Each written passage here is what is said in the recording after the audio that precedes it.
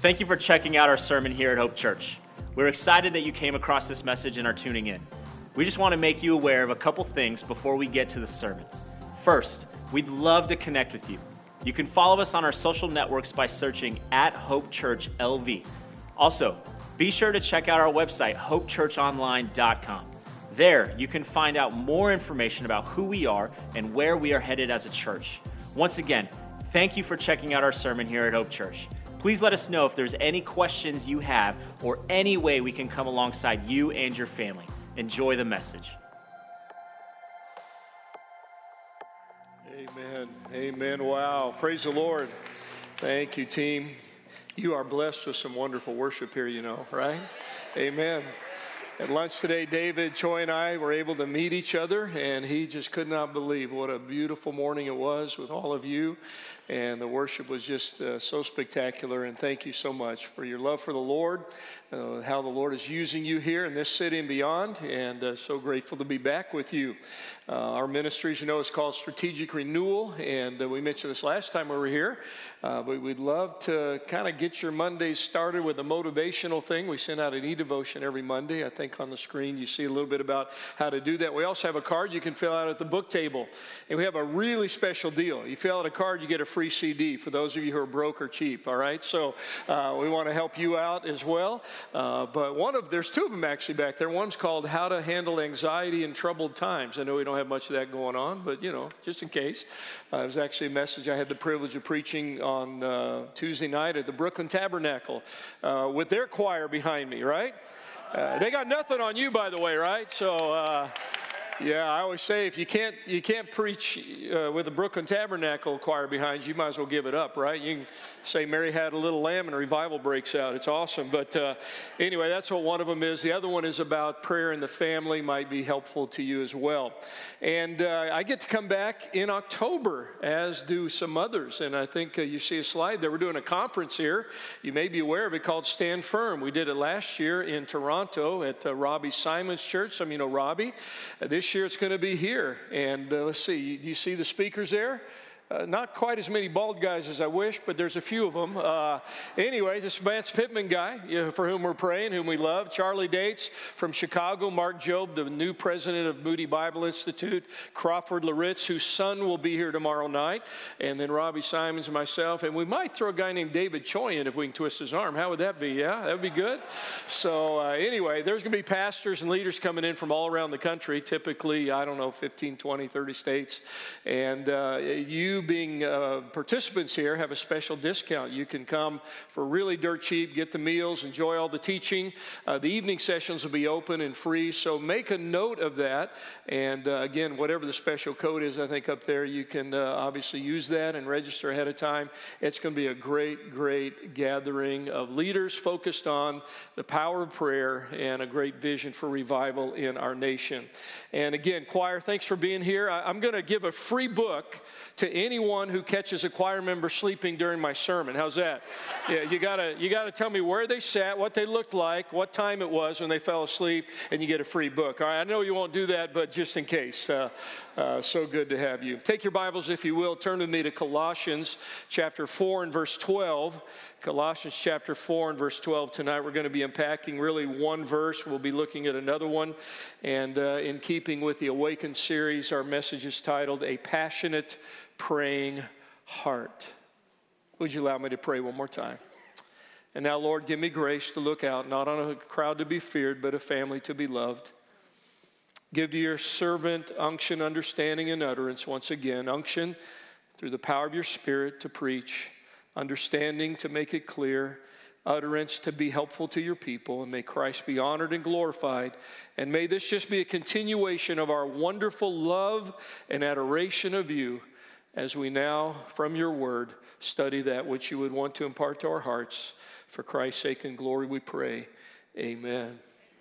Back when I was in college, just a couple years ago, if you believe that, I have some land in Hawaii I'll sell you. But anyway, back when I was in college, I had the privilege of being on a singing team, and we were traveling one particular early summer to East Asia for a missions trip to Japan, Korea, Hong Kong, Taiwan.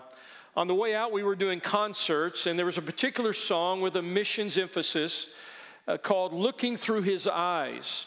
And I had the privilege of doing the solo part. It's a very evocative song. It went like this.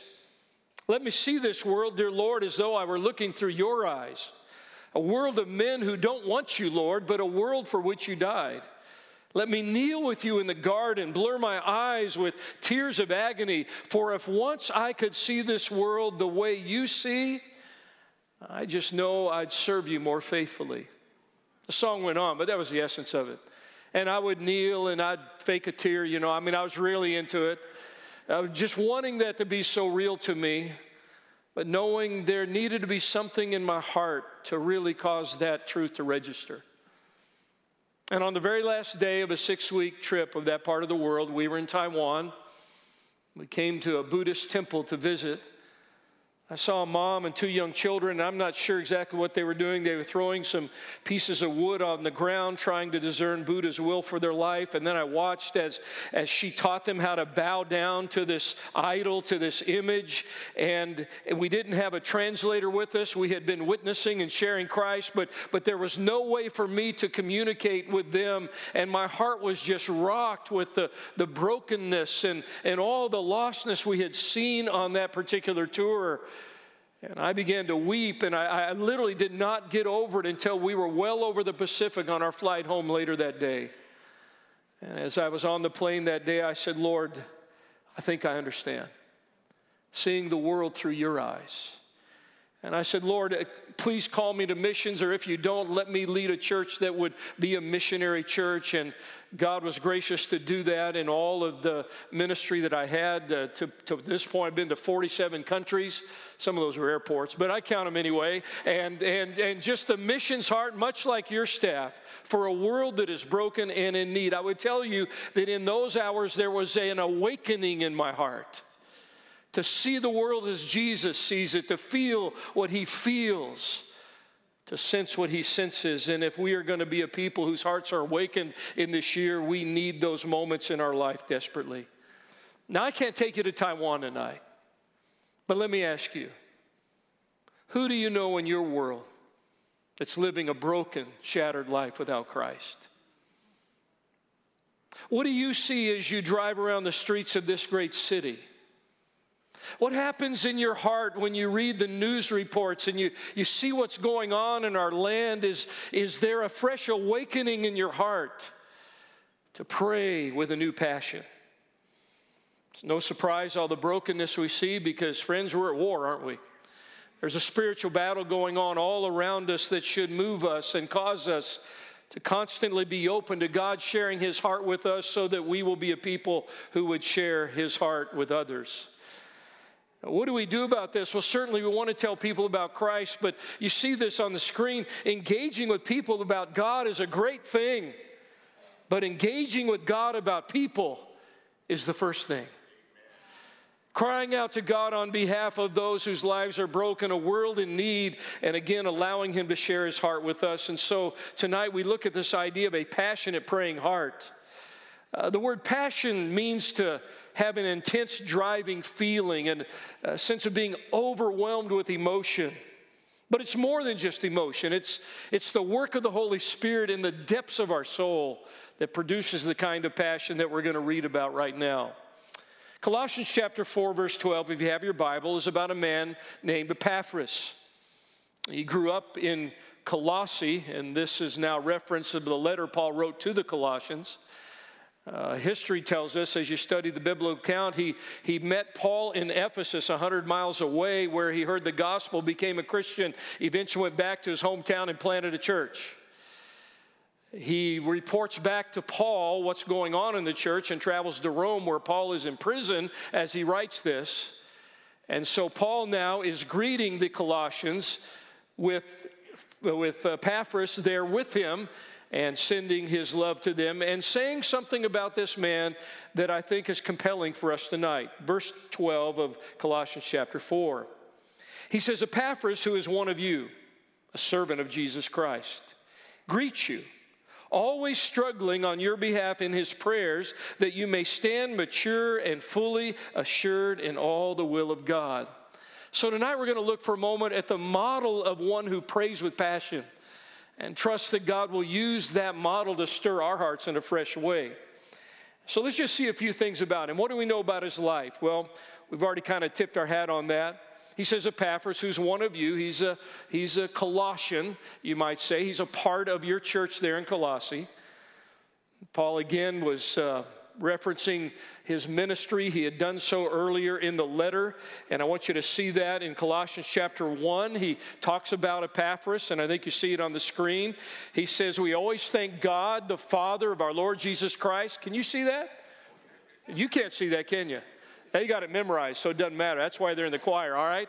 But he says, when we pray for you, he says, since we heard of your faith in Christ, the love that you have for all the saints, because of the hope laid up in heaven, so you see faith, love, and hope, and of this you have heard before, the word of truth, the gospel, which has come to you just as you learned it from who? From Epaphras.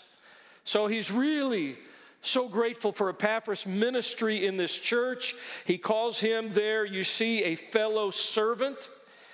And this is something we know about Epaphras, both from this verse and the one we're looking at right now. The word for servant, both in the verse you saw on the screen and in chapter 4, verse 12, is doulos, literally translated slave. He says Epaphras is a slave. It's a word Paul used to love to describe himself, a slave of Jesus Christ. And he hardly used it about anyone else, and it tells us about how much he admired and appreciated this man's commitment to Jesus. I remember Bob Dylan came out, the great gospel singer, came out with one gospel album years ago. And there was one song in it that says, you got to serve somebody, right? You got to serve somebody. And Romans tells us you got to choose whose slave you're going to be. You're going to be a slave to sin, or you're going to be a slave to Jesus Christ. And understandably, that was not normally a word of honor, but it depended on whose slave you were. And when you are a slave of Jesus Christ, you are literally free. We sang earlier, I'm free, I'm free, I'm free indeed. That's because we have been called to be slaves of Jesus Christ. Our allegiance is to him. We obey him. As it says on the screen, one of the classic Christian paradoxes is that freedom leads to slavery and slavery leads to freedom. To be set free in Jesus Christ gives us a new master, a new Lord, one from whom we would derive life. And when we come into that position, we discover true freedom. So Epaphras was a slave of Jesus Christ. And I would say this, how he saw himself affected the way he prayed, as we're going to see. So what do we know about his prayers? Notice what it says next. Always struggling on your behalf in his prayers. The Greek word for struggling, I'm not trying to show off, but I think you'll recognize it. Agonizomai. What's that sound like? Agonize. Literally, he is agonizing in his prayers for you. He's striving. The word means to contend with adversaries. It means to fight, to strain, to enter a contest or a battle, to struggle. We might say Epaphras is in spiritual beast mode here, right? He is serious about this issue of the work of the gospel as we heard today. Historically, I think of a missionary who lived in the early 1700s named David Brainerd. He only lived to the age of 29. He suffered tuberculosis. Often on his missionary efforts, he would fall off of his horse, coughing up blood in such pain. He would often travel all night. His mission was to reach the Native Americans in the Northeast. And he was a man of prayer. He knew, again, that while talking to men about God is a great thing, talking to God about men is the first thing. He didn't even know their language. And he continued to pray, Lord, would you so fill me with the Holy Spirit that there will be an inexplicable transference of your gospel to the hearts of these people. Wow. He agonized in prayer, often all night long. Two stories that I love. One time he was preaching, and the only translator he could find was a man who was so drunk he could hardly stand up. I always say God's only inventory is cracked pots. That's a really cracked pot, all right? So he's preaching through this guy, and scores were converted that night. Wow, how odd of God. One particular night, he rode all night again to a tribe in Pennsylvania, He arrived early that morning and he saw the smoke coming up from their village. And again, he knew he needed to agonize in prayer. The story, as I read it, told of how he knelt in a clearing and he began to pour out his heart on behalf of these folks who needed to hear of Jesus.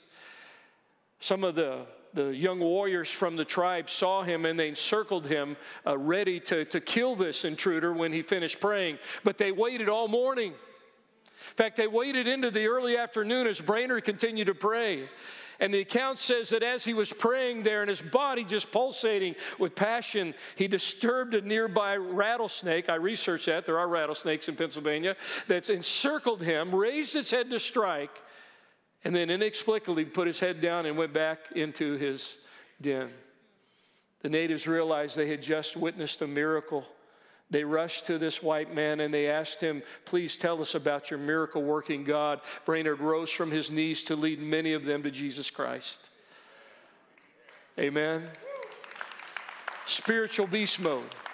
And so I would suggest to you that Epaphras is kind of the New Testament David Brainerd. David Brainerd being a picture of what Epaphras was doing here. He was agonizing in prayer. But what was his goal?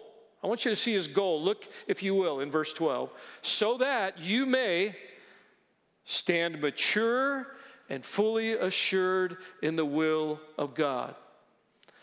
Now, that may not sound that powerful, but think about it. It literally means to stand firm, to be fully convinced, and to totally embrace God's will.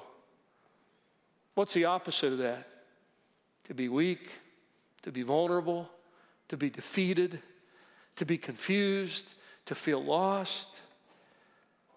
Tonight we're here, and I think all of us can think of someone for whom we need to pray. People that work, perhaps our own children, our own grandchildren, who so desperately need to stand firm and confident in the will of God because we are at war and someone has to step into that place of intercession and plead for their souls and pray for God's grace and become a Spirit-empowered avenue through whom God will work to minister to them the good news of the gospel. And so Epaphras is praying for them, as Paul prayed earlier in the letter, to be filled with the knowledge of God's will and wisdom and understanding, to walk worthy of the Lord, to be strengthened with his power according to his glorious might. So that's Epaphras. That's what we know about him. In a sense, he's a model for us as to what prayer could accomplish and how passionate the Spirit would enable us to be as we intercede for people that we love. But in the second part here, I want to talk about motivation because, this could just be a really good guilt trip right now, right? Say, man, I have a hard time praying 5 minutes. You want me to pray all night and sweat and, cry out? There's more to it than that. There's something deep that can enable each and every one of us to experience this kind of passion in prayer. So I want you to see what is pretty evident from the New Testament text. Number one, what motivates a person who prays with passion is, again, a grasp of our supreme spiritual battle. A grasp of our supreme spiritual battle. Do you realize, friends, that every news headline represents a spiritual battle line? I mean, there's more than meets the eye going on in this world right now. And again, it's not ultimately just about the surface issues. It's about an enemy of our souls whose ultimate delight is the destruction of people so that they will not come to know the life of Jesus Christ. He delights in destroying families. He delights in disrupting churches. He delights in just bringing misery and pain. He came to steal, kill, and destroy, right?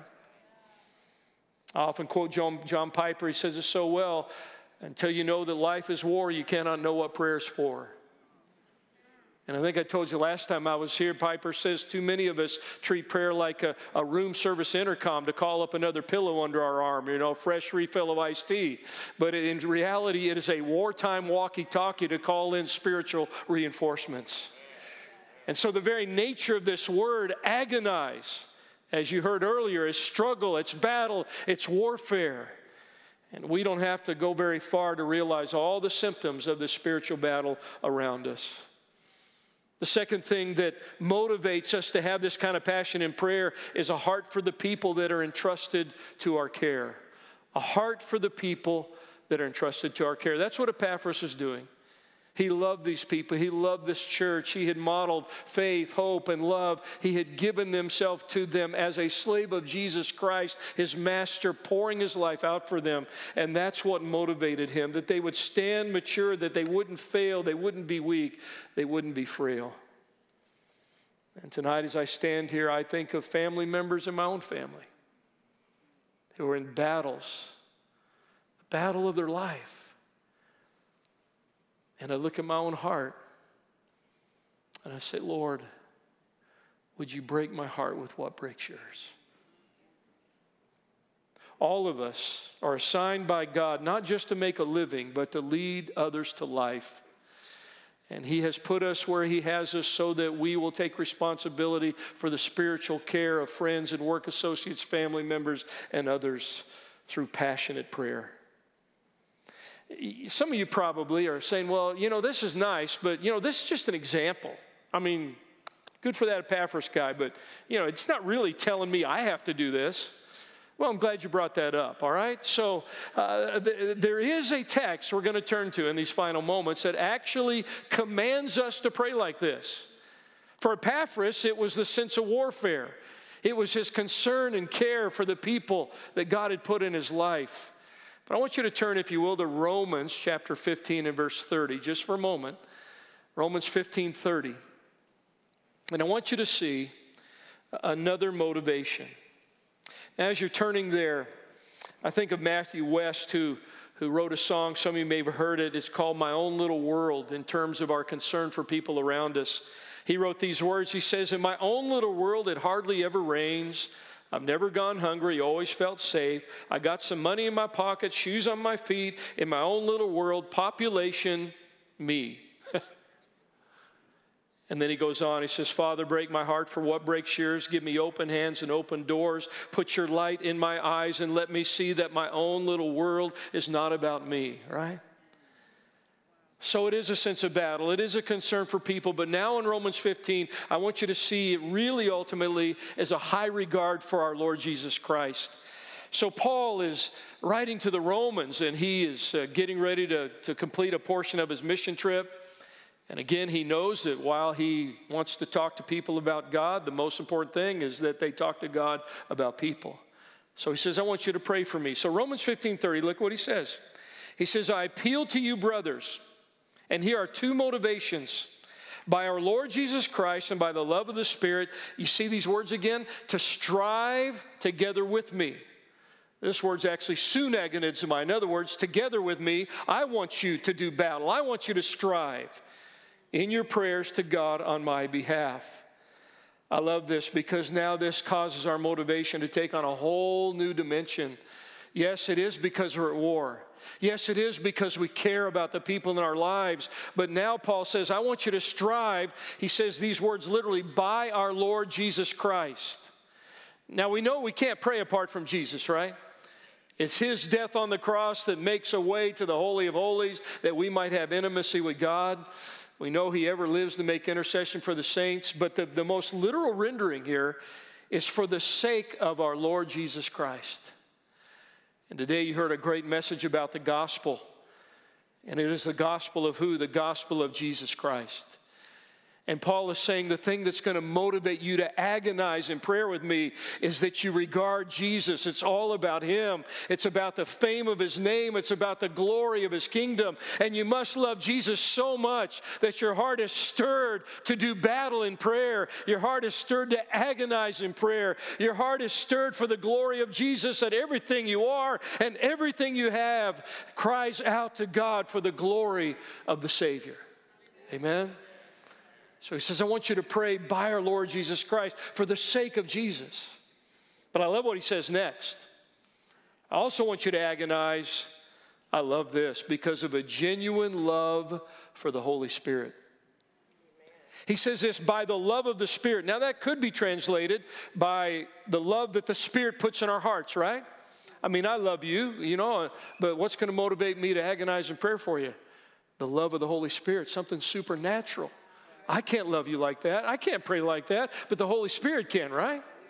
And it's our awareness of God's love toward us by the Holy Spirit. But again, this is so interesting. The most literal rendering in the original language here is our love for the Holy Spirit. So here's a survey. How many of you love the Holy Spirit? Yeah, amen, don't you? Now, I grew up in a church, we sang, oh, how I love Jesus. I didn't even know if it was legal to love the Holy Spirit, right? But don't you love the Holy Spirit? I mean, the Holy Spirit makes us brand new, causes us to be born again, comforts us, leads us. He explains the Bible that He inspired to us so that we understand what it means and how to apply it. The Holy Spirit unites us. The Holy Spirit saves. He empowers. He witnesses through us when we're shy, when we're embarrassed, when we don't feel like doing it. He manifests the fruit of His life, love, joy, peace, long-suffering, gentleness, goodness, faith, meekness, self-control. Oh, how we need the Holy Spirit. And Paul is saying, I want you to agonize in prayer because there is a power that is so indescribable. The power that raised Jesus from the dead that lives in you, and you need to love the Holy Spirit. You need to love what He can do. And it's not just getting on your prayer and say, oh man, Henderson told me I got to agonize. I'm going to pinch myself till I cry. No, it's not that. It's, oh, I love what the Holy Spirit can do. I love the power and person of the Spirit of God. So I'm going to ask Him to do in me a level of passion and prayer and exhibit in me the very heart of the Holy Spirit for people. And so Paul says it's your love for the Holy Spirit. So we've kind of seen what motivated Epaphras. It was battle. And it's his care for the people that God's put in his life. We see what Paul tells us about being motivated to pray like this. It's our regard for Jesus, and it's our love for the Holy Spirit. But I also want us to see finally what it is about our very Savior that should motivate us to pray with passion. And that is a brokenness over the devastating effects of sin. When David sinned, a whole string of complicated situations, as you know, and he finally came to terms with God. He said in Psalm 51, the sacrifices of God are a broken spirit, a broken and contrite heart you will not despise. I remember an old song by Passion that said, break our hearts, O God, break our hearts. For the sin in our lives, break our hearts. For the sin in our land, break our hearts. Isaiah prophesied about Jesus in Isaiah 53 that he was some of you remember this, a man of sorrows, acquainted with grief, right? Now, what's that mean? Does that mean he walked around depressed all the time, oh, woe is me? No. That means when he thought about the mission that he had from the Father, over the seriousness of the sin and rebellion of mankind, that would require the blood of the perfect Son of God and the consequences of our rebellion, that he was indeed a man of sorrows and acquainted with grief. We see this a number of times in his life, a few verses as we begin to close here. In Luke 19:41, Jesus came into Jerusalem just before he cleansed the temple a second time. And it says, and as he drew near, he saw the city, and he wept over it. Las Vegas has a nickname. What is it? Let's see.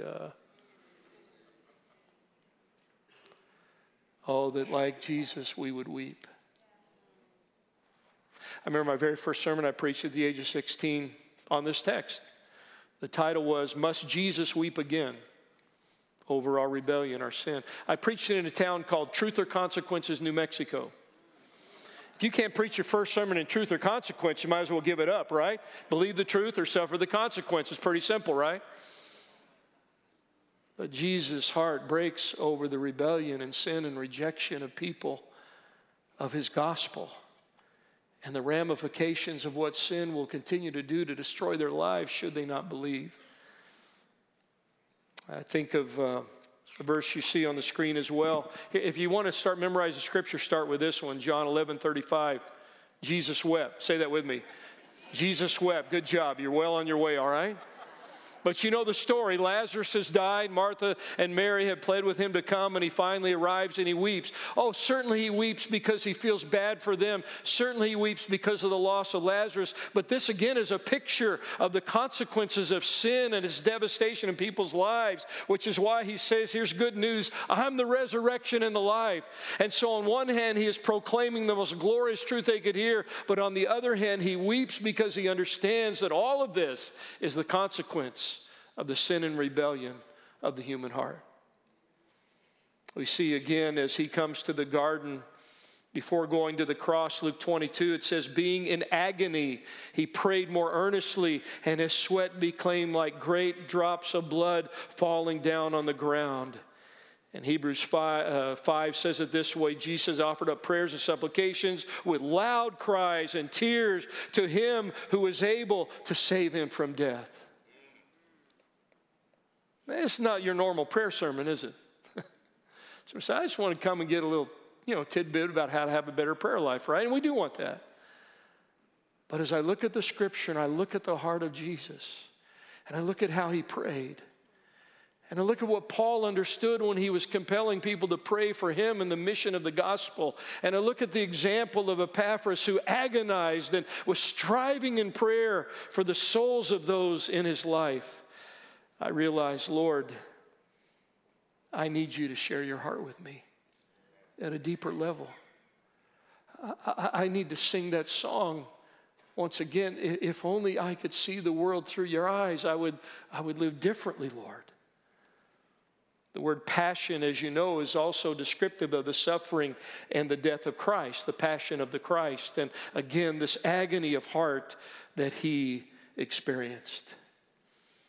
So tonight, I want to remind you, I've said it already, but I want to remind you again, prayer is not just us sharing our heart with God. It is God sharing his heart with us. So that we will understand the battle that we're in, that we will have a heart for people, that we will have a high regard for Christ, a love for the work of the Spirit, and a brokenness over the devastating effects of sin. Hillsong wrote a song, a little line in it goes like this. I'm going to sing it. You mind? I like to sing when I preach. It's okay. You may know it. Sing it with me. I don't know. Just a little line. It goes like this. Break my heart for what breaks yours. Everything I am for your kingdom cause. As I walk from earth into eternity. Ruminate on that for a moment. Break my heart as you... Thank you, choir. I'll join you next Sunday, all right? But anyway, break my heart for what breaks yours. Everything I am. Mind, will, emotion for your kingdom cause. Casting Crowns wrote a song that says it this way. Oh, Jesus, friend of sinners, open our eyes to a world at the end of our pointing fingers. Let our hearts be led by mercy. Help us reach with open hearts and open doors. Oh, Jesus, friend of sinners. Some of you may know this final line. Break our hearts for what breaks yours. So, yes, this is emotion, but it's more than that. It's a heart that is ruled by the Holy Spirit, a heart that is consumed with the person and purposes of Jesus Christ, and a heart that is focused on the need of others. Awaken us, Lord. I'm going to close in an unusual way. I brought another preacher in tonight to finish up. He's in heaven now. He was on earth when he recorded this, though, just so you know, okay? David Wilkerson founded Team Challenge. He pastored Times Square Church in New York. And a little excerpt I want you to listen to as we prepare to close and pray on anguish, agony, striving.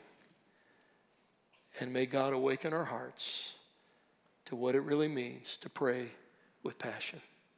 Let's watch this together.